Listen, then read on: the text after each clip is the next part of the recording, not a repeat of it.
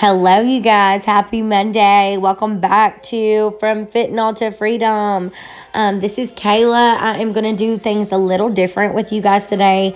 I want my audience to just kind of take a sit back, relax, and just soak this in. This doesn't have to be anybody in addiction. It could be anybody out there that just needs a good word of God today. And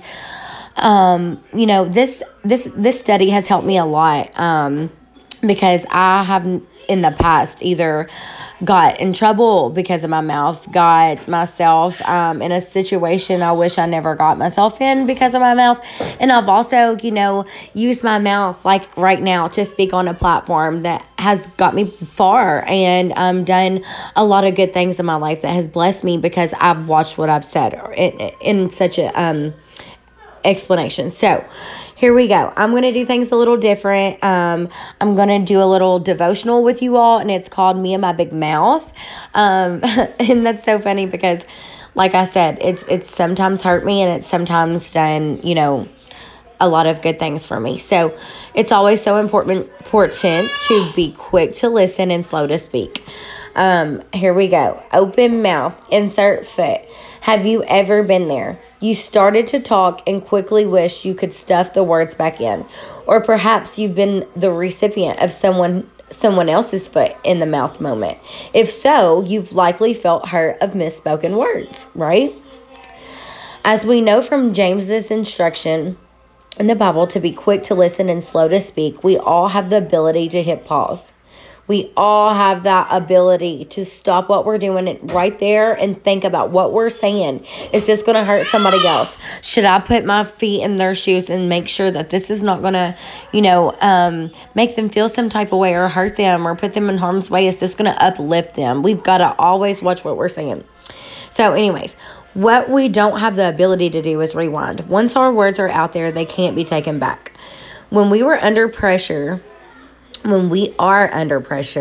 angry or in a hurry, and that can be me a lot of the times, it can be easy to let the wrong words come out or say the right word or to say the right words at the wrong time.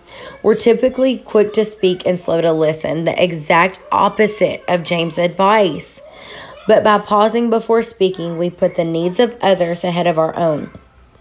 We give them the opportunity to express their opinions and tell their side. We get to feel how they feel. We get to put our feet in their shoes and see why they're feeling this way, what they're speaking about, like how they really, what they really mean.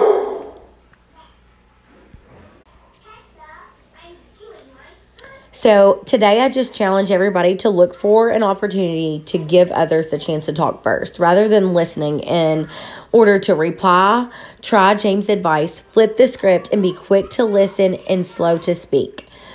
Here's some scripture on this. James 1:19. My dear brothers and sisters, take note of this. Everyone should be quick to listen, slow to speak, and slow to become angry, because human anger does not produce the righteousness that God desires. Therefore, get rid of all moral filth and evil that is so prevalent, and humbly accept the word planted in you, which can save you. This is Proverbs 13:3. I love this verse. I love this verse. Just take this verse and soak it in. Those who guard their lips persevere their lives. Or protect their lives. But those who speak rashly will come to ruin. So you've got to the tongue can be the most evil thing that we have, the evil object that we have. It could hurt so many. It could hurt God. But we just have to be quick to listen and slow to speak. We cannot react out of anger and emotion and let the enemy win. We cannot do that. And I myself have to continue to practice that and just keeping my tongue quiet. At times nothing should be said, or saying the right things when the right things should be said. So I hope you all got something from this. I really enjoy that devotional. everything everyone does makes sense to them in their own, aspect. They do that because it makes sense to them, right? So we just got to sit back and just, kind of put our feet in their shoes and realize why they're doing this and, be relatable. And that's what we're here for. We're here to help others. We're here to serve others and put their needs in front of ours. I grow every single day. I get better at just, saying the right things every single day because I know who I am in Christ. I know what my job through Christ is. It's exactly this, to share and spread his word. So I know this is super quick and spur of the moment, but I just wanted to kind of do things differently today and throw a little devotional in there with you guys, because if you're listening to this for if you're in recovery or not, it's always important to have him center front and at the top of your life. So I hope this helps somebody, and I hope you all enjoy the rest of your Monday.